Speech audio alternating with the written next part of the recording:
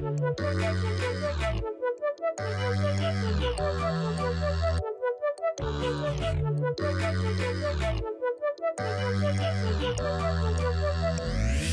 to Counselor Find, a podcast for counselors past and present, finding their way in faith and current culture. We are your hosts, Shrek and Shopvac, also known as Terry and Zach. Oh, wow. Fantastic. I'm so glad you're here. And welcome back. It's episode, I don't know. And we are 40, I think. Big 4-0. That is amazing. We are now over the hill. Or is that 50? I don't know. Midlife. Full on into midlife. And we're excited today to be joined not just by Zach and me, but Dustin's here with us. Hello. Say hello, Dustin. I was hoping for a drum roll lead up to that, but that's Do you have a drum roll? No. Oh, do you have like a party hang horn? on. I don't know what that was. I didn't even hear it. I don't even know if it did anything. It didn't. Hang on.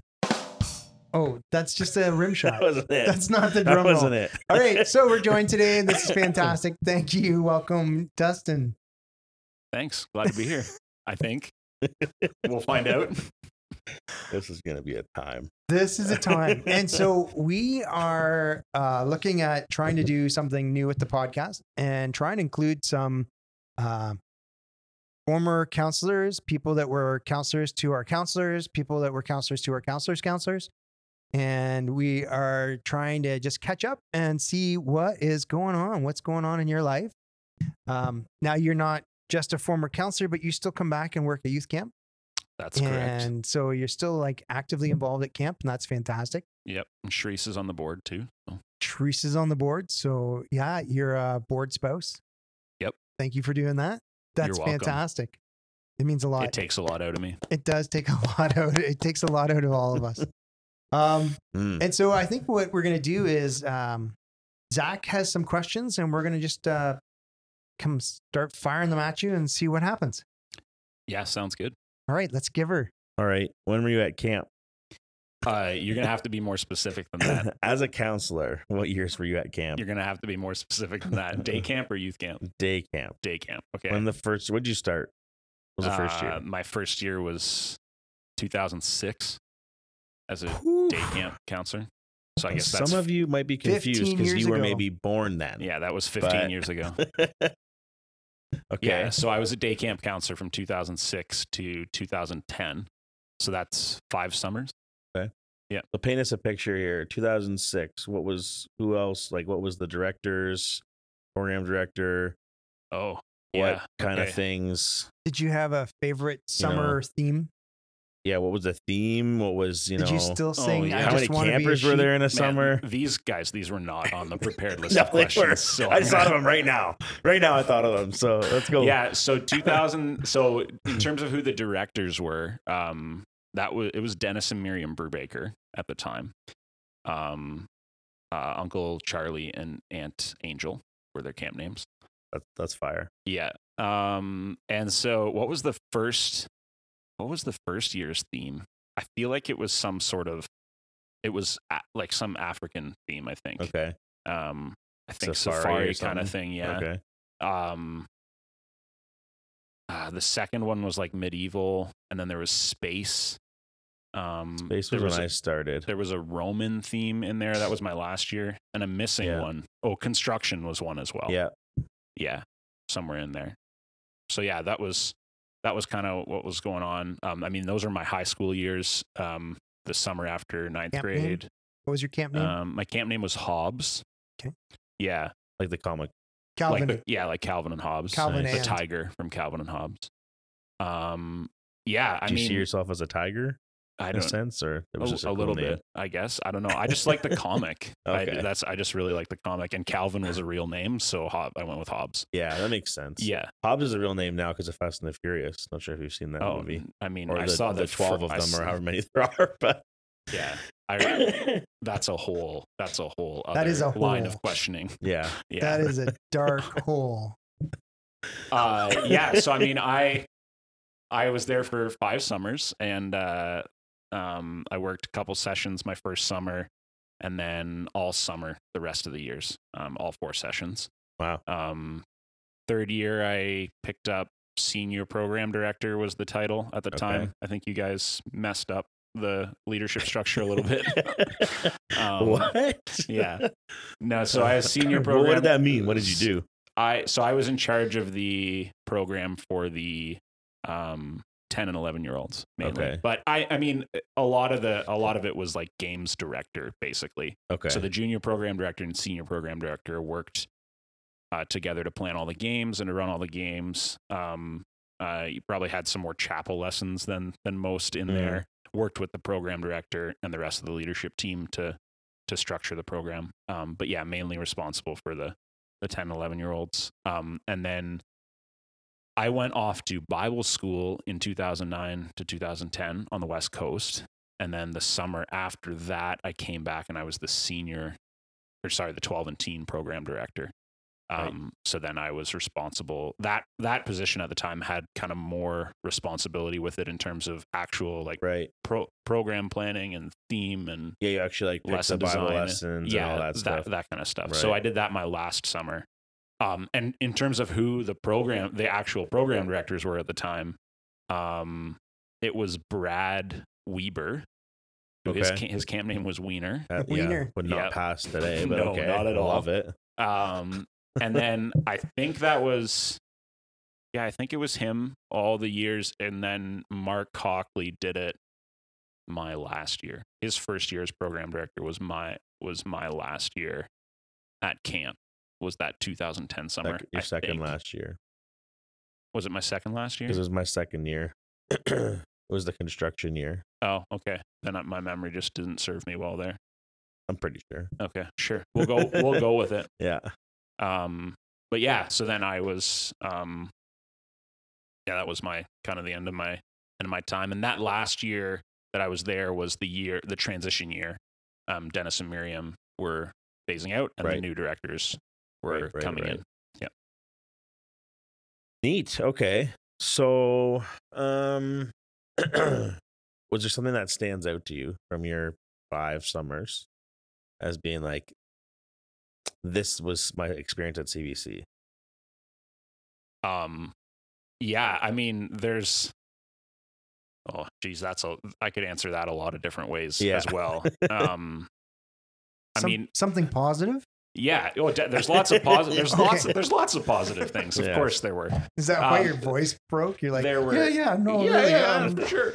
I'll think of one. No, there was lots of positive things. I think there was lots of things that I look back on and I wish, like, I just reflect on myself personally and know that like a lot of growth happened after I left camp, and which is totally understandable. Like, it's post high school, Right. you're still growing and developing into who you are and learning things as you walk with the Lord. So I think if I could go back, and talk to 15-year-old Dustin, I might approach things at camp a little bit differently.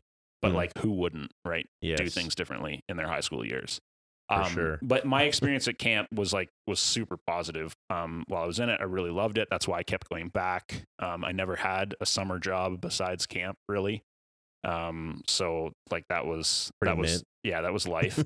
Had lots of leadership opportunities, so developed that way. I mean, that's where I started leading worship. Had some really good friendships developed there. A lot of like fun memories. Really grew to love Dennis and Miriam. Have some hilarious stories of when Dennis pranked us counselors, did things like that. They were fun. They were really good. And yeah, friendships that have continued on. And so overall, I would say that my experience was like really positive, very formational. Like, it was definitely a big part of my spiritual walk, part of my story. So. Yeah, I think it's really easy to see where, I grew more when I left camp. Mm-hmm. In my 20s, of course I did.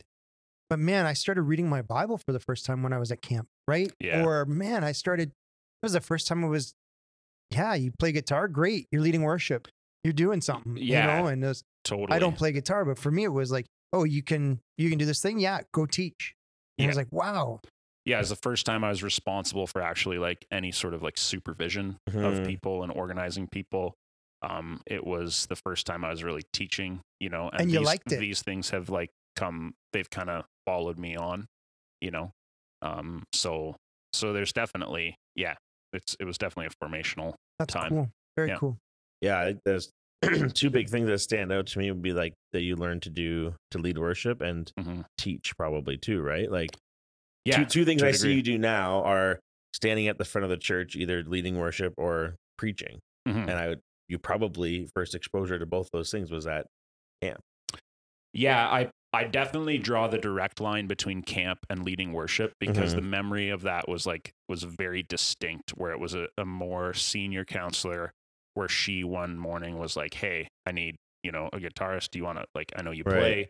Do you want to play with me?" And I was like, "I don't know. I'm not, she's like, "Oh, just, try, Yeah. come alongside." So I started by just playing with people and probably not doing a very good job, but doing it in that environment allowed me to gain the confidence for it. And now I do it comfortably all the time. So there's Yeah. definitely a direct connection there. The teaching one, I don't think in my mind there's as direct of a connection, but certainly it's part of it. Yeah. You did it there pretty consistently. Mhm. And yeah, like you said, that's become a pretty consistent part of what I'm doing now. So, Right. So you went away for Bible school. mhm. I know you've gone away to do missions. Yes. Are those tied at all? Bible school, going away for missions. Has camp got any root in that? Or is that more of a God's been moving in your heart after camp and you're like, wow, missions is really important? I think yes and no is my answer to that. Like, Okay, good answer. Yeah. Next question. Very, very No. clear. No. Okay. I'm a politician that way. I don't think there's like I don't think I can draw like a direct line between camp and Bible school and Right. missions and stuff. But I think that these things are all part of my story, and they're all everything's intertwined. I actually I think about that a lot. When it comes to like faith journey, is like it can be really hard to tease out, cause and effect, because these things are all just kind of intertwined, and no experience in your life is kind of isolated, right? So as important as the day camp season was for me, I mean, I was there every summer through high school. It was only 2 months out of the year, right? And I like to talk about camp as it was my only life, sometimes, or I did at the time. I like to talk about it in that way. It was like, yeah, camp is it, and then I have to do this school thing. But the reality is that like 10 months of the year, most of your life was not camp, right? Yeah. So there's other forces at play, and that's exactly how I feel when it comes to missions. I like my draw into anything missions related has been kind of a long journey. It probably started out like as a kid, you hear stories of missionaries, and you have this totally misguided sense that like they're the real Christians. Right. Like they're these perfect, models to live up to. And so I was like, oh yeah, I want to be a good Christian. So obviously I'm going to become a missionary. There was like a draw to it then. And then, as it grew on, it was a draw to like, oh man, I'm just like interested in other cultures. I'm interested in that adventure. I'm interested in that peace. And then as you grow and you learn about the gospel and you learn about its implications, you're like, oh, this is a message that needs to go out to the nations. And you kind of see your motives ebb and flow and change. And then, I mean, obviously at camp, Dennis and Miriam Brubaker, if people don't know their backstory, they spent like 20 years in Zambia. So yeah, certainly they had an influence on it. Long time. Yeah. Bible school was the first time I actually had the opportunity to travel overseas. I went to the Philippines for 2 weeks while I was there. So yeah, all of these things kind of influenced it. And then more opportunities kind of came. Yeah. So where are you now? Are you a missionary? Is that your full-time job? No, I am not. So you're a bad Christian. Yeah, absolutely. Thanks for reminding me. Yeah, no problem. Yeah. Just if you were wondering. Yeah. I deal with anxiety and shame too, and that comment really helped. Nice. Okay, Yeah. we'll come back around to that. Yeah. Don't worry. Oh no. While no, worshiping no. or at other places? You still worship though? You still worship lead and stuff? Yes. Yeah. Is that your job? No. Oh. I was getting to it, Terry. Oh. Can you, man, Yeah. so good at interrupting. Thank you. Is that your spiritual gift? It's one of them. Yeah. Don't think that's in the Bible. Yeah. It's All right. gotta be somewhere. Where are you now? Yeah, I live in Elmira with my wife, Charisse, and I work for an environmental consulting firm in Guelph. So after I went to Bible school for a year and had my last year at camp, I started my engineering degree at Waterloo, got that. And then right after my degree, I took a short-term contract in the Democratic Republic of Congo, worked there for 3 months. And then when I got back from that, I started at my current job, which is this consulting firm. So I'm a groundwater engineer, working on various water projects for them, have been for 6 years. Do you find people water? That is not a super accurate description of my job, but Like a wizard. yeah. You know those like Those water witching water things. That's spells. all. Yeah, Yeah, just like walk that. around and no, Oh. that's not it. No, I basically in 30 seconds I work on 3 different kinds of projects. Pre-development studies for municipalities before they develop an area usually has to have a groundwater study. Right. We do contaminated sites work, which is related to cleanup when there's been, primarily it's for pipeline sites or old gas stations, these types of things. And then the third one is all stuff related to water supply. So like either protecting water sources or developing them, designing wells, pumping tests, that sort of thing. Yeah. Neat. And you like this?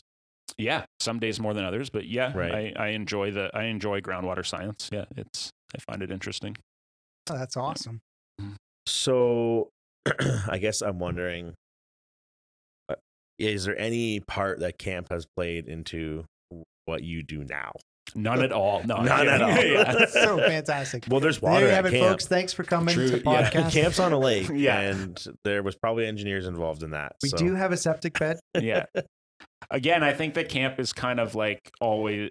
It's hard to draw a straight line between camp and For sure. why I decided to study engineering. But like, I think again, my whole journey in faith has been one where, I knew that I wanted to combine my technical skills or experience, my abilities and my vocation with ministry of some kind. Like and camp would have been a part of that, right? Like camp is, helps to solidify my commitment to my faith, and everything. And so when I chose to study engineering, it was with the mindset that like, this could be a skill set that could be useful in different contexts of ministry, specifically in the area of relief and development.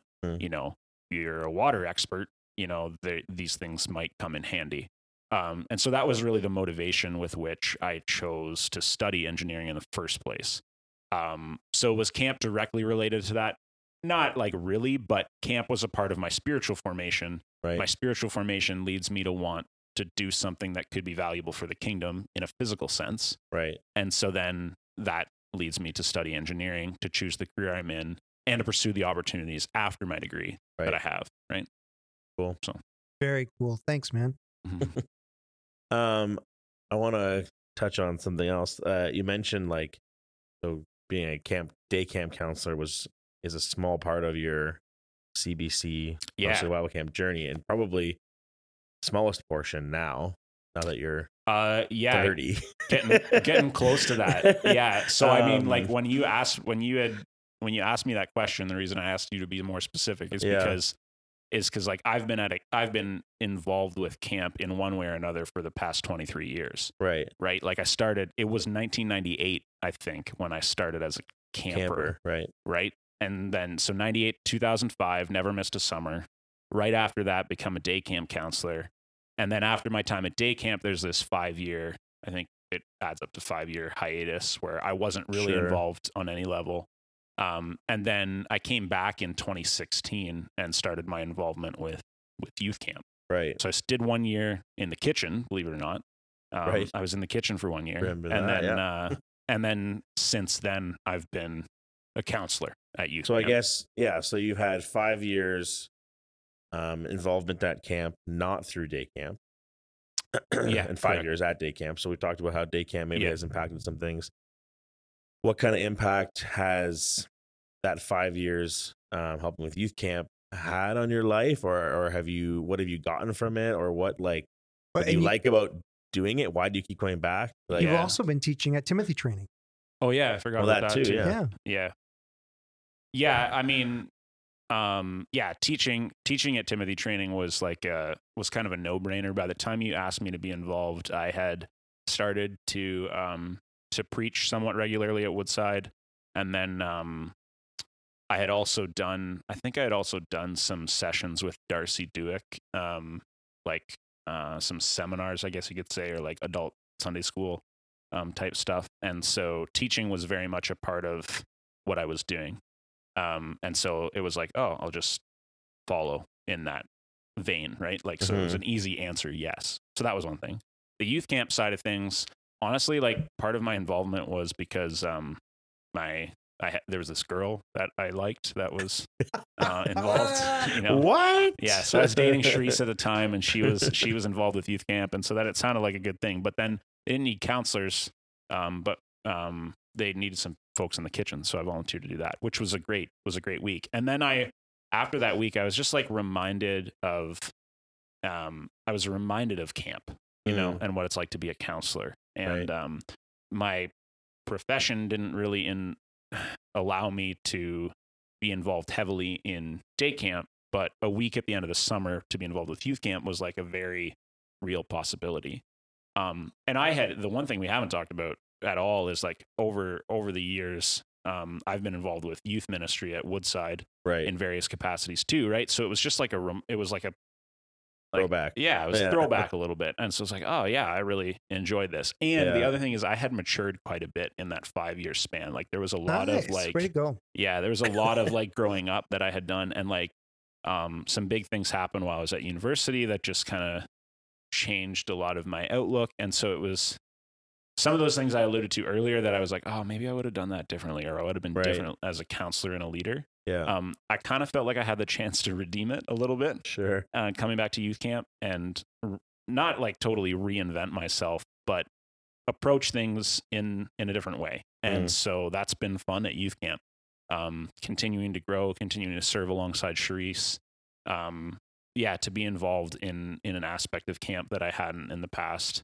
I also like really remember back in the day that there was this really big separation between day camp and youth camp. Yeah. That always frustrated me, especially towards the end. And I mean, I was as guilty of it as anybody else, but there was a tendency to think like day camp was the real camp. Right. And then like youth camp was just this like tag on thing. Yeah. Yeah. And I was excited to kind of bring the day camp history, but like with a fresh perspective of like, yeah, youth camp is as important and is as meaningful and can be as impactful. Yeah. So yeah, I was going to ask you about that. Like, I know we all used to think that way. I think there still is a little bit of that once in a while, but and part of it's because day camp is longer and so many kids and the counselors are all committed to Christ and these kinds of things. But the youth camp counselors are committed to Christ for as sure. well. Yes, just want to clarify that. Exactly. So I guess like assumedly your perspective has changed on youth camp. Yeah. To the point where you think it's obviously as valuable, if not more, at times, or it's just different. It's a different so different. It's a different. It's another way we can use that property to reach people and to like have an impact, right? Yeah. So I don't know. It's great. Cool. Was there more of a question there? I feel like that. Nope. I feel like I just kind of hijacked that. No, we just wanted to pump your tires. That was okay. great. Yeah. No. I don't know. Do you have a favorite memory from camp? Like you had, try to word it this way. If you could put a picture in a frame on your wall, that was like one thing that you could remember camp by. Oh, geez. Maybe it's a video or a GIF, whatever you say. What would that be? Oh man. Whoa, listen, like you got to really think. Well, yeah, I had it. Well, this is one question that I kind of knew was coming, and I don't like. It's a tough one, though. Yeah, it is. Well, it's tough because I haven't really to be honest, I don't think of my day camp years very frequently. Yeah. Like I don't. No. I'm not I don't look back at them and be like, oh, those were the days of my life. Like, for sure. Like those, I that's not anything negative against them. It's just, it's been a while since I've like reflected or like looked through photos or anything like that to kind of jog my memory of what those times were like. Yeah, one thing that like definitely sticks out, like I alluded to it earlier, like Dennis Brubaker was just, he was a pile of fun sometimes. And I can still remember. So we used to water ski as counselors, right? After the kids had left, there was like a free time, and counselors would go water skiing if they were done their work duties or whatever, just to blow off steam or whatever. And there's a group of us that got really into it, and we would go in the mornings. Sometime we'd do our morning skis. We got like pretty regular at it. Dennis would let us do, I think our last summer, Dennis would let us do it once a week. Yeah. And so last day of camp, a bunch of us, it was like our last day as counselors. And we're like, we're going to do this. We're going to go for one more morning ski. So we're up at like 6 a.m. The lake is like glass. We get down to the waterfront, and all the gas lines from the boats are gone. There's not a single gas line in there. Nothing to connect the tank to the motor, right? So we can't go skiing. We're SOL. Yeah. And we're like, oh my goodness, Dennis. And sure enough, we walk back up, and there he is sitting on his deck with his cup of tea, looking down at us and just chuckling away. He probably wasn't even chuckling. He probably just had a smirk on. That's how Dennis was. And yeah, he had taken all the gas lines and hidden them on us, and we couldn't find them anywhere. And so he had completely ruined our like final ski. And that's just the kind of guy he did. It was fun. For whatever reason, that sticks out because it was. I really remember funny. the idea was we always wanted to prank Dennis, especially when it was his final That's year, a fool's errand. or two. And that for sure it was. Yeah, he was unprankable. We tried a couple times, and he always knew. He just knew. He knew better. Yeah. So the other one he did once was put in the space here. There was these rockets that had been built out of these big like sonotubes. Yeah. And at the end of the summer, he put one on the fire at the counselor campfire. But what he didn't tell anybody, he has lined the inside of that sonotube with fireworks. And so halfway through like the emotional worship set or whatever, fireworks start going off. That's amazing. Yeah. So that was fun. Terry, anything you want to ask Dusty about his life? About your life? What we've been talking about? Ooh. Like personally, I have a couple of questions. You are you're working here, you're doing engineering, water engineering. Yeah. Just like in layman's terms. But you still want to do missions? Yeah, is that because you need to be the perfect Christian still, or is it because it's just worked its way into your life? No, I mean, I still want to be the perfect Christian, obviously. Okay, come on now. Okay. Yeah. I just wanted to make sure. I wanted to clarify that. No. Part of my journey over the years has been like laying those things down, right, and recognizing that like like missions, relief, development, overseas work, whatever you want to call it, is not the pinnacle of what it means to follow the Lord. However, there are people who kind of find themselves drawn to that work, and maybe it's for a variety of reasons, but maybe part of it is just like a desire that the Lord has placed in somebody's heart, and that's kind of the category that Sharice and I find ourselves in. Is that we've always kind of had this inkling that this sort of thing might be part of our future. And like, you can see that in some of the decisions that we've made, right? Like I alluded to getting my engineering degree. That was a decision that was influenced by that. The opportunities I've pursued. Like I said, I took a short-term contract right after university. I was in the DRC with an NGO, right? One of my co-op terms was with a Christian missions organization. I've, been on the missions committee at Woodside, and I've taken various short-term trips through Woodside as well, right? So it's been a part of it just because I feel drawn to it. And then Sharice and I, that was one of the things that drew us together, was that desire. She decided to get a nursing degree. Because of that, same sort of logic is why I pursued engineering.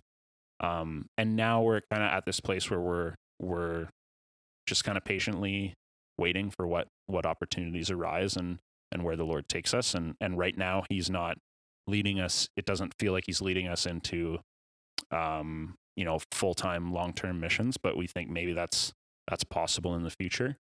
Right now, what we're looking at is more probably related to involvement with relief work. So for the past few years, I've been involved with Samaritan's Purse, which is one of their ministries is disaster response. So I've been involved domestically with them, like in Canada, Right. but then also had the opportunity to go to Bahamas for a few weeks to help after one of the hurricanes. And yeah, like looking at how I can build my life in a way that I can be flexible to respond with them. So that's not missions per se, but it is overseas work, right? It's Christian relief work. So we're looking to set ourselves up for that. I'm trying to make work flexible so that I can go and respond on those. And Charisse is right now getting some experience as a nurse. She had taken some years off between high school and university, and then went back, got her degree, and is now working as an RN to gain a little bit of experience. And then hopefully in the next couple of years, we'll be able to do that together for a little bit. But one thing we've kind of learned is just to take, one day, 1 month, 1 year at a time. Every time I've tried to plan my life, 5 years ahead, it usually goes differently. I think like university was about the only thing that was like, okay, I'm going to be in this in 5 years. And that was correct. Like things have just been a little bit, Yeah. And even in university, right? It's not like straight 5 years. Yeah. It's like, wow, I didn't see myself doing this co-op term or this placement or even these courses. Yeah. Yeah. So I guess, we're just being patient with it, and we don't know where the Lord's going to lead us, but we're kind of going one step at a time. But we've always kind of been drawn to this kind of work, and not everybody is, right? And that's okay. But it's just recognizing that like, well, okay, maybe the Lord is leading us in this. And so we kind of one thing at a time, and maybe we're never going to get there, right? And sometimes that's a more challenging reality than others. But we're just trying to be, I don't know, like I said, just faithful in what God leads us in today. So, in addition to camp, like you're still involved at camp with youth camp. Yeah. Timothy training. Is there? Charisse is on the board. Yes. So is that's local mission? Mm-hmm. And are there other local missions that you see God kind of placing you into, or getting your attention for? Yeah, I mean, a lot of my current ministry involvement is locally is with the church plant that we joined from Woodside a year and a half ago, Citizens Church in Elmira, and so we've been involved with various aspects of that church plant.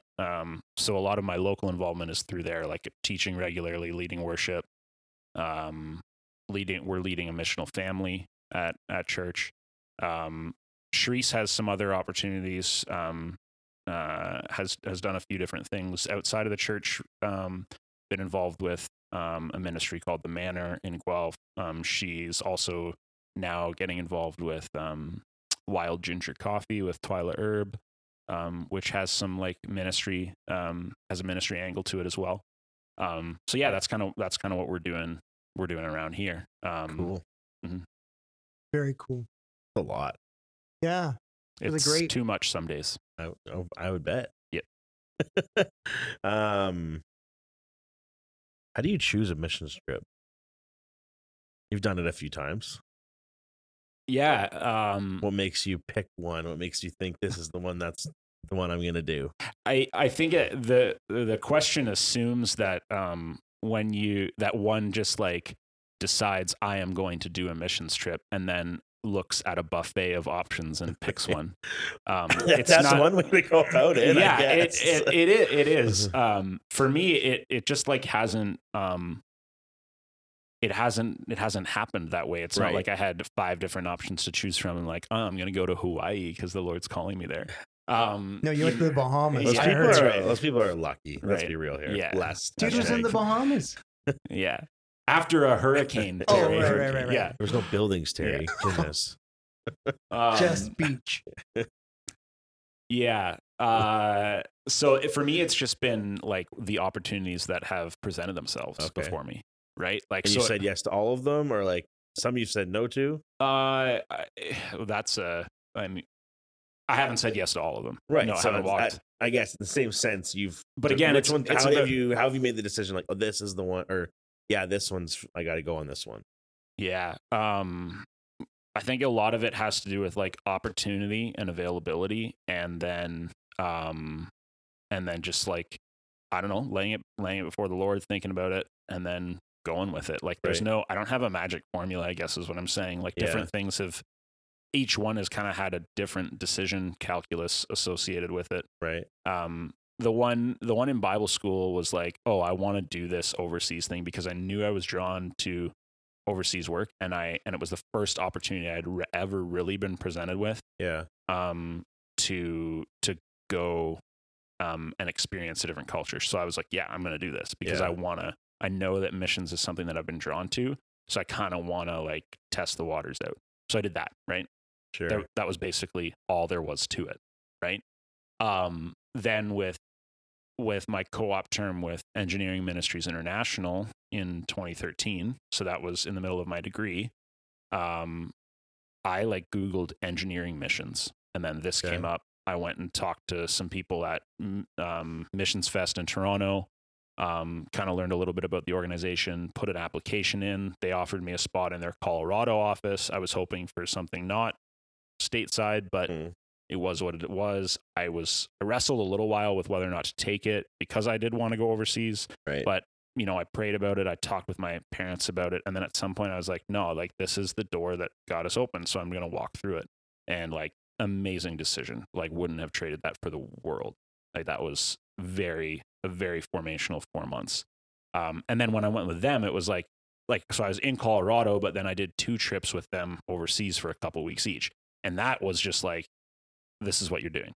So like, okay, you know, Yeah. this is what I'm doing. With Woodside, I was on the missions committee. We were starting this partnership with our long-term partners in Zambia. And it was like, well, we need a leader. We need some people to go. There was a water aspect to it. It was like, well, that's a need I can fill. I can lead a team. So off I went again. Yeah. With SP, with Samaritan's Purse, the different responses have been short term. Like I've been requested to go probably like 5 times, but only once did it pan out with availability and opportunity. Right. Right. And so that's that. Those are the kind of things. With Samaritan's Purse, you have to like pay your own way.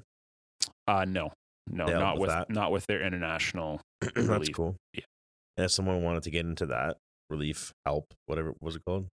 Disaster relief. Disaster relief. Yeah. Is it just you just apply on their website? Yeah, and you'd become apply like on a person. You'd or- apply on their website. You need to generally you need to have a skill set that applies to something that they're doing. Right, not just like a person. And who you wants need a to free have trip. professional experience. Yeah, for someone who's exploring missions, Yeah. as like a you know, or like exploring overseas work,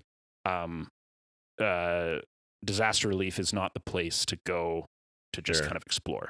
Like, Yeah, that's for yeah. when you need to show up and know how to do something well, do it well. yeah. Right. Yeah. In short, yeah, there's Yeah. more to it than Sure. that. But yeah, in short, like if I'm 20 years old and I want like an international cross-cultural experience, yeah, I'm not going on an No. SP disaster relief trip. You might Yeah. be able to go, like Samaritan's Purse might have short-term trips that you could go on Right. that are not disaster relief, but yeah, it's a different opportunity. Right. We know people that have gone out to help with cleanup, like flood cleanup or Yeah. whatever. Right. They're not Yeah. actually doing disaster relief, but they're doing the cleanup so you can come in and set up the water system. Right, sure. Yeah, there's in Canada there's domestic opportunities. So domestic meaning in Canada with SP, like for example, the BC floods just Yeah. happened, right? Yeah. And they're looking for volunteers out in BC, Right. right? So someone flew out there to volunteer, that's somewhat disaster relief. It's not as cross-cultural maybe, but that's something that, just about anybody can do. Mm. But yeah, the international disaster relief is a little bit different. In terms of like, if you're asking, like, if I'm thinking like I'm 19 or 20 and I want like, I'm interested in this and I want to explore it. Like, well, let's think like super locally. Like if I'm in Citizens Church, I'm in Woodside Church. Probably my first step is like, I'm talking to my missions committee at my Right. church to be like, what opportunities are there?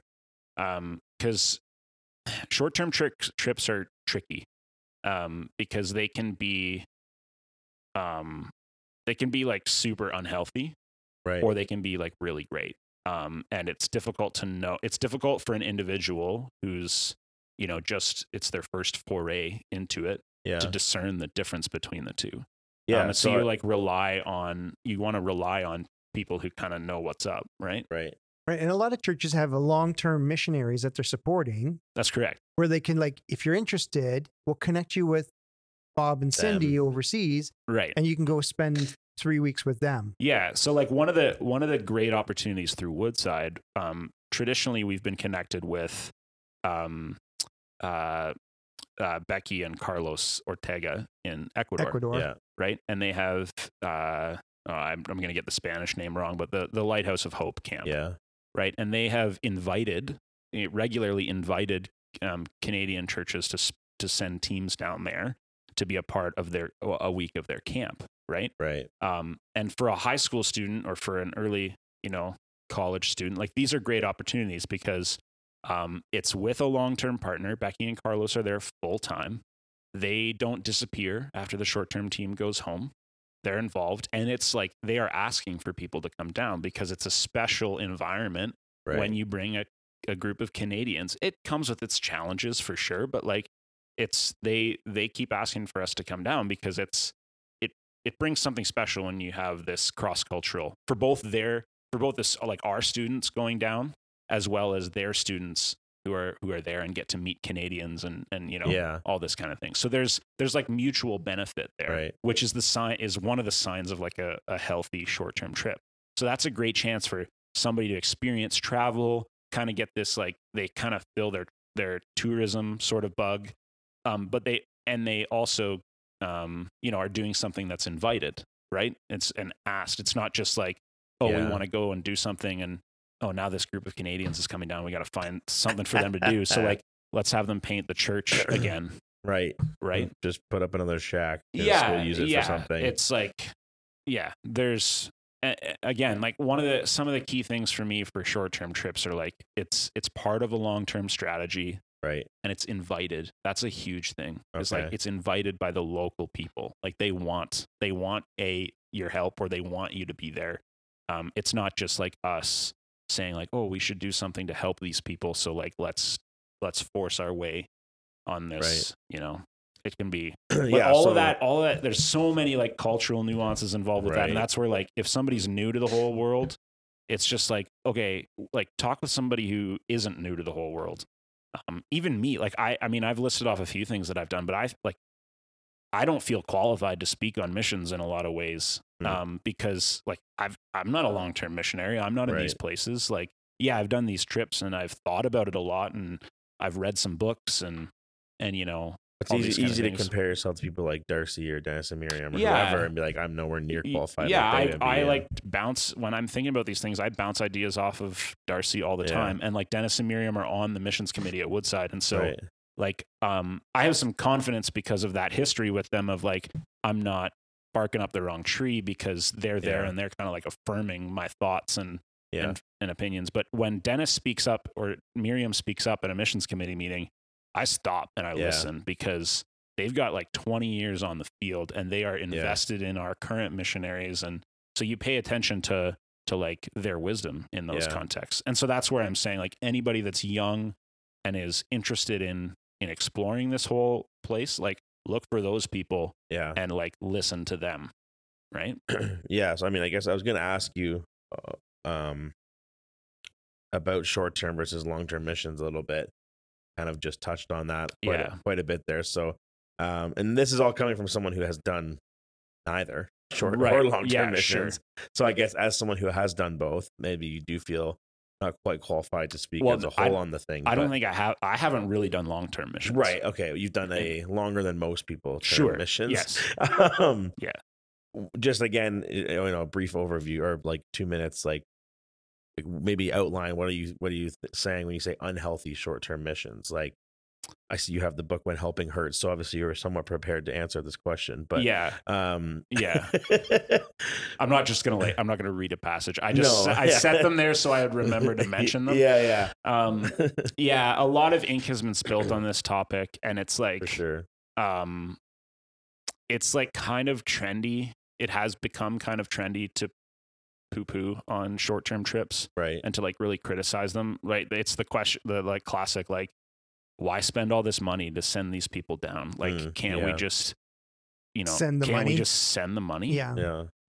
Like, what can you really accomplish in 2 weeks anyways? Right. And I think Or is it just like mission tourism? Yeah. Is it just volunteerism? Yeah. And like and I mean, these questions are born out of like, I mean, in North America, we have an insanely large short-term trip industry, and it is an industry, right? Right. Like tons of people going on these trips, and like, yeah, there is this proclivity towards like volunteerism, and we're like, and people are reevaluating this and saying like, man, is this healthy? Right. Because you've got stories of like, okay, so for example, you've got like a group of teens go to some inner city in, pick your city in North America. They go to do this inner city mission, and Chicago. they go to Chicago, and they do some like street ministry, and they go and they minister to all these guys on the street, and they come back to their church, and they tell this great story of all these people that came to faith, right? And the people who are like downtown Chicago and like working there week after week know that this guy Billy that they're telling this story about back at their church on Sunday morning, like that's the 10th time he's come to the Lord in the last year. Right. Because just it's what he does. He knows how to work listened it. to him and bought him 3 meals for that day. Right. And that's not like that they're wrong. That's not a slight against Billy. That's just like, that's just a recognition that like real relationship and real discipleship happens over the long term. And so you can't go in and expect that so that's what I mean when it's like, it's unhealthy and we think we're doing all this things to help, but it's not. Or like a short-term trip goes and paints a church because that's all they could figure out. Like, what can these teenagers do? Or what can these unskilled adults do? Oh, we'll have them paint the church. And the next year somebody else paints the church because, like these are the kinds of things. Or they're doing things that the community doesn't even need. Yeah. Right. They're building a school when they needed a well, or they're building a well when they needed a school. Right. And it's like, these are the things that I mean that it can become unhealthy because we import like what we think we need, or we think the community needs, rather than what the community thinks they need. We go in and we do these short-term things without long-term follow-up. There's no consistent presence. Like, these are all the things that can happen, right? Right. And I mean, I'm not the I've done a fair bit of reading and thinking and talking about it. So yeah, I might have more thoughts than most on this, but like, anybody who's really interested in these topics, can't encourage them enough to read books like the 2 that I've got beside me, Toxic Charity or When Helping Hurts, to kind of like expand on these ideas of when things can be unhealthy, right? But all of that said, so we know that these things can be unhealthy, but like I said, I think it's really trendy these days to be like, oh, like we shouldn't spend 30 grand, we should just send that money, and in the same way, it's like people are like, oh, I got to look at the charity and like find out what their administrative fee is, and really all it is a cloaked excuse to not donate. Right. It's like, oh, well, all charities are wasting money, their admin fees are too high, so I'm not going to give my money anywhere. It's like, well, that's now we've just made an error on the other side, right? And that's how I kind of feel with short-term trips, because I think short-term trips can be really, really valuable if like you said, right? If you've been invited, if you're going down to help and support someone that your church is already supporting, they want you there. There's some real benefit to these totally things. So for like when we were in Zambia, so Mark and Carmen Brubaker. This is like how small the world is then too. Like, Mark Brubaker would be Dennis and Miriam's son. So Mark and Carmen are missionaries from Woodside, and they work in Zambia. And a while ago, Mark came to Woodside and with a proposal for a church-led community development project where we would be partnered with a community. We would have financial responsibility to give towards the projects. And then we would send short-term teams, so 2 weeks at a time for at least 3 years. And and we go to this community. So same community we're going back to. Mark is working in this community like all the time. year, Yeah. right? And he's working with a committee of community leaders to identify what projects need to be done on the island. We were working on an island. So the community identified that like we want to improve our early childhood education. Right. So they wanted to build 3 preschools on the island, and they wanted to train some teachers.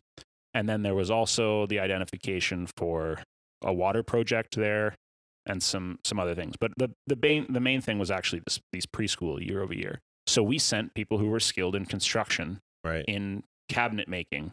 I went down the first year to help with some of the water stuff. We sent some nurses and some people with some skills related to early childhood education. And we addressed some of those needs. We went for 2 weeks. We met some people, and then some people went on repeat trips, right? So when I went on two of the trips, when I got off the boat, the second trip, I got off the boat to people that I recognized and people who recognized me. And that was a powerful experience for both of us, right? So that's something I can't buy that experience, Yeah. right? I can't send a $10,000 check and have somebody say like, "Whoa, you came back." Yeah. Yeah. Right? I can't buy $10,000 and know the name of the people, right? And know their faces and be able to send WhatsApp messages. Like you can't just like write a check Right. and get that, right? And that's mutually beneficial on their side, on our side. That's what like the gospel is all about, right? Mhm. And then there's like the physical side where there's like a proper skill and need that needs to be filled. And so Mark was pretty like firm. He's like, yeah, we want skilled teams of people that can help us with these things. You know, then another short term trip went down and helped set up a feed mill in another community. And that's cool. being used, you know, for to generate income for that community. Yeah. Right? Very quick trip, a week, right? And did those 5 guys or whatever it was, did they like change the world down there? No. They went and did one thing, and they knocked it out of the park. They got a job done, and it was super useful, but it was invited and it was part of a long-term strategy. Mm. Yeah. It's very cool. Very Yeah. cool. Yeah. Good. Yeah. So you mentioned some of the local mission things that you are passionate about or involved with. Sure. I guess what overseas missions or locations are you drawn to, or is it a certain cause or a certain type? Like going forward, Mhm. are you like, oh, if something comes up in this place or in this country, I would go, or is it if something comes up with like this need, I would go? Yeah. You know, what kind of It's a thing are good- you looking for or It's a drawn to? good question. 'Cause yeah, I'm not just like Africa's the promised land. I must go to Right. Africa. Yeah. Like, I don't know if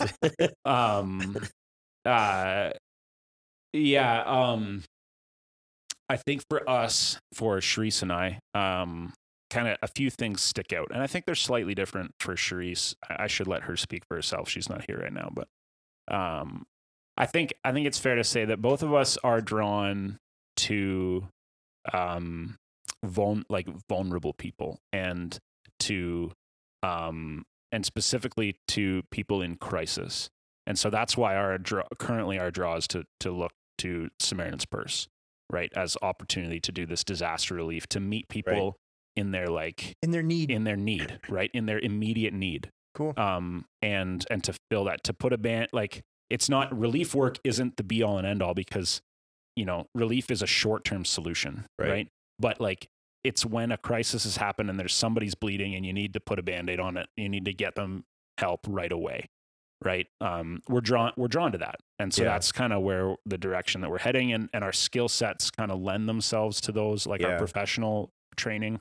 So that's kind of the direction we're heading in. Geographically, there isn't particular regions. I think as a general rule, no, there's like, we'll go anywhere and do anything. I'm as compelled to go to BC right now and help with the flooding relief as I would be to fly to Ethiopia. Right. Okay. Like, there's a sense in which I'm drawn to both. Right. Yeah. But I think I've always kind of been drawn to overseas work a little bit more. Right. There's just, if I'm being honest with that, like that's Yeah. just, and I don't know why, it just is. BC is flooded. It's kind of like going overseas. Yeah, there you go. Sorry. Good Yeah. one. No, it's not. Probably one thing that we wonder is if we ever will be drawn to the Middle East specifically. Wow. If there was a geography that we Neither haven't- of you have been there, right? correct, which is the super interesting part, and neither of us have like been super involved with Muslim folks Right. at all, right? Yeah. Like I had a a few friends at school that came from a Muslim background. One guy I talked with for a little bit, but like other than that, That's not it, eh? like not a ton of exposure. But we've Yeah. always kind of had this sense of like maybe, and I wonder. Sharice is particularly drawn to vulnerable women and children, and so there's some like So some connections there, obviously. Yeah. Mm-hmm. Without getting into too many details, but that's Yeah. the idea. So, I mean, if there were a geography, that would probably be it. But at this point, we're trying to, I don't know, we just feel we're trying to keep it open because we have a tendency to make these things identity issues, to make them core. And if you do that, then the Lord has this tendency to not let you go there. Yeah. And that's what we want to avoid. We want to avoid You our want him to- identity. We want be him your to core. be, we want him to be our core. So that means that like, right now we're living on Oreo Parkway in Elmira. We're going to Citizens and we're investing there. And if the opportunity comes up to go overseas, we will. But we're desperately trying to not make missions, relief, and development what we have to do Yeah. to have our identity, Right. because that's super dangerous. And Yeah. that's where I've fallen into traps before. And that would Um, totally displace youth camp. Right. Yeah. And Yeah. Can't and have youth that. camp is now for You're sure so the pinnacle selfish. So of selfish. Christian living. Thank So- you. So Okay. glad. This is my last question, missions related. Oh, I felt like we were just getting started. Okay, we can keep going. It's probably more personal, but you have a buddy, Gigi. I do. He was in your wedding. Yes. What a guy. He Yeah. lives in, I can't remember where, Botswana. Botswana. Yeah. And so how did you meet him again? I can't remember what if that was through your job or through a trip, and do you have plans to go back, and are you drawn at all to that because you have that very Yeah. personal connection there? Yeah. That's a great question. So Gigi, I met the first time I went to Zambia. Right. So that was in 2013. I was with Engineering Ministries International. It was my second trip with them. We went to Zambia to do a master plan to design a campus for a missionary training center. Right. So that's just through your job, not like a missions trip.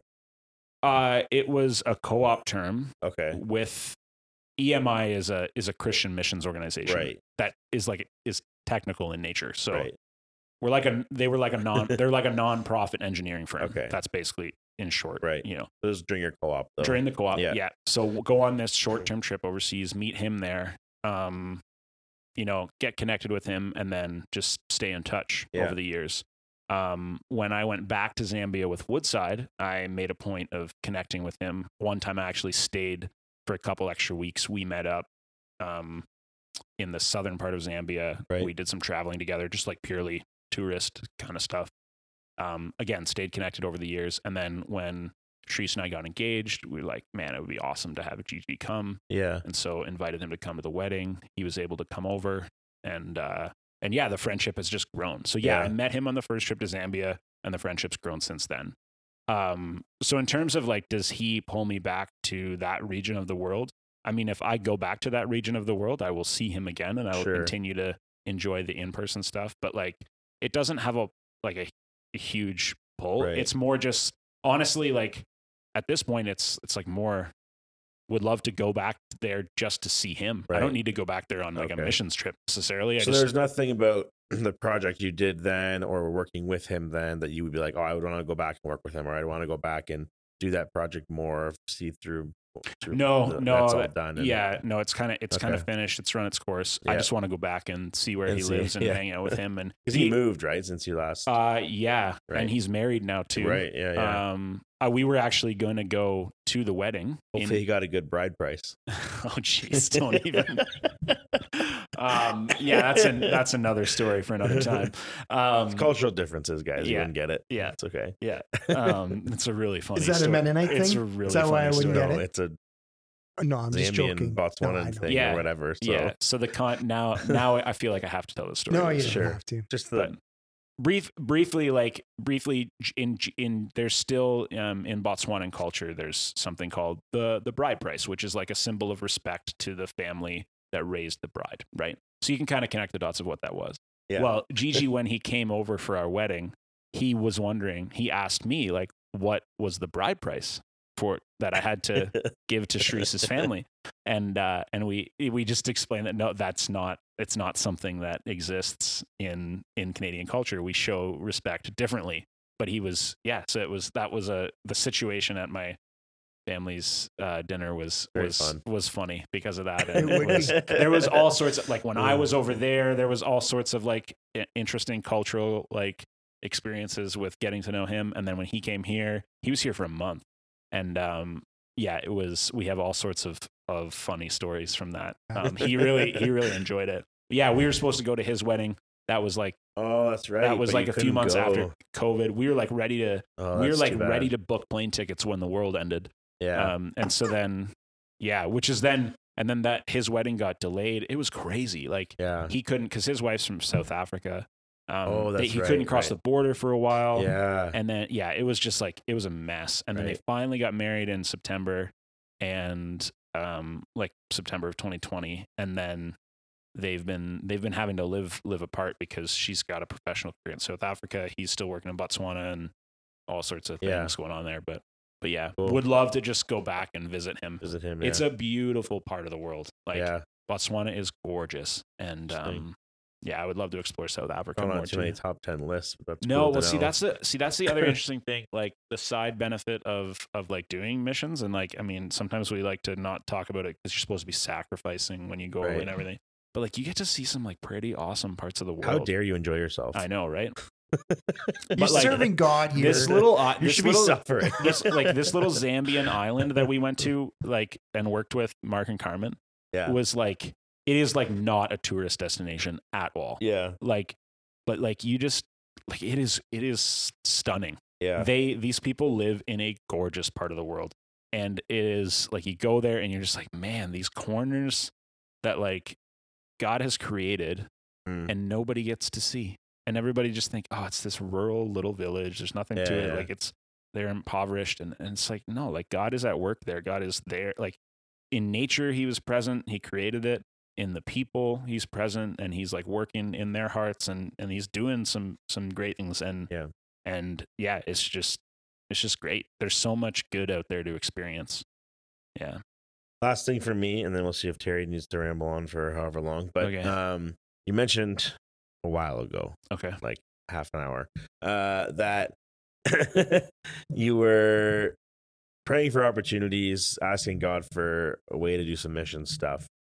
He opened the door to Colorado, Oh, and you finally decided to take it, Yeah. thinking this is the door that's been opened for me. I think that's a really cool lesson that we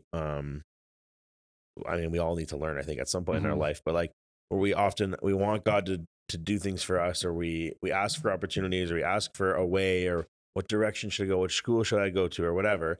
We ask for direction from God, and then Yeah. He gives us door, and He gives us openings, and He gives us pathways, and they're not the ones we want, so we say no. Yeah. And I don't know. I guess I was just wondering, like, was that actually something big that you had to learn at that time, or am I just pulling something out of nothing? Or No, I think that was like super accurate to my experience there. I don't think it's always like that exactly. Sure, That yeah. He's just gonna like not give us.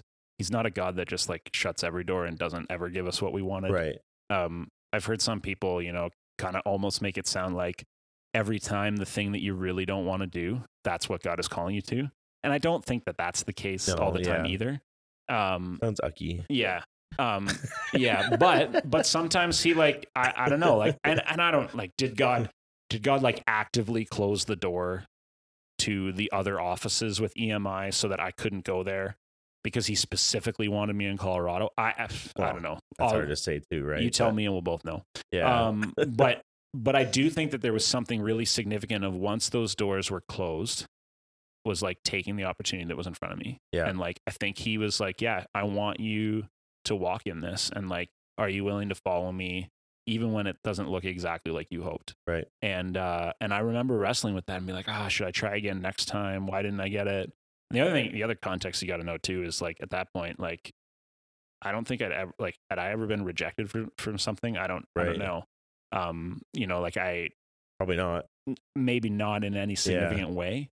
And so that was big. And I remember like wrestling through it, trying to decide it. And then I can remember very clearly when I finally said out loud or like agreed in my mind, like, yeah, I'm going to do this. I'm going to go to Colorado. It was like instant peace. Yeah. Like I have never like that still remains to this day, like the example I think of when I'm like, what does it feel like to have God's peace in a decision?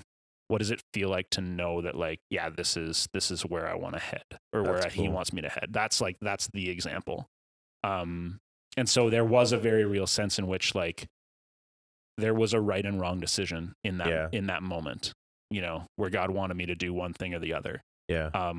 It's not always like that. Yeah. Sometimes I think he's like, I mean, you make up your mind, like do it. Like both are good. Yeah.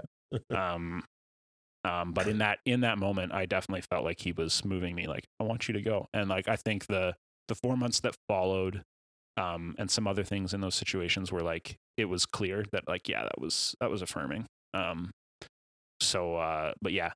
Yeah. Cool. Well, that's amazing. Thank you so much. Thanks for sharing your story and some of the things you're exploring. Hopefully it was valuable on some level. Oh, fantastic. I'm sure it was. So many great points. To somebody, I don't know. Yeah. Not to you though. No, I already knew it all. So no, that's great. If you have questions for Dusty, I'm sure he'd be willing to talk or sit down for a coffee or whatever. Absolutely. So you can shoot me or Terry a message, and we can get you in contact with him. If you want to talk about engineering or missions or more about anything he said, or you just like the sound of his voice and you want to talk to him more, that's good too. Let us know. That's it, Terry. That's all I got. That's great. It was fantastic. All right. Thanks, guys. Thanks. Dusty. See you again. We'll see you. Thank you.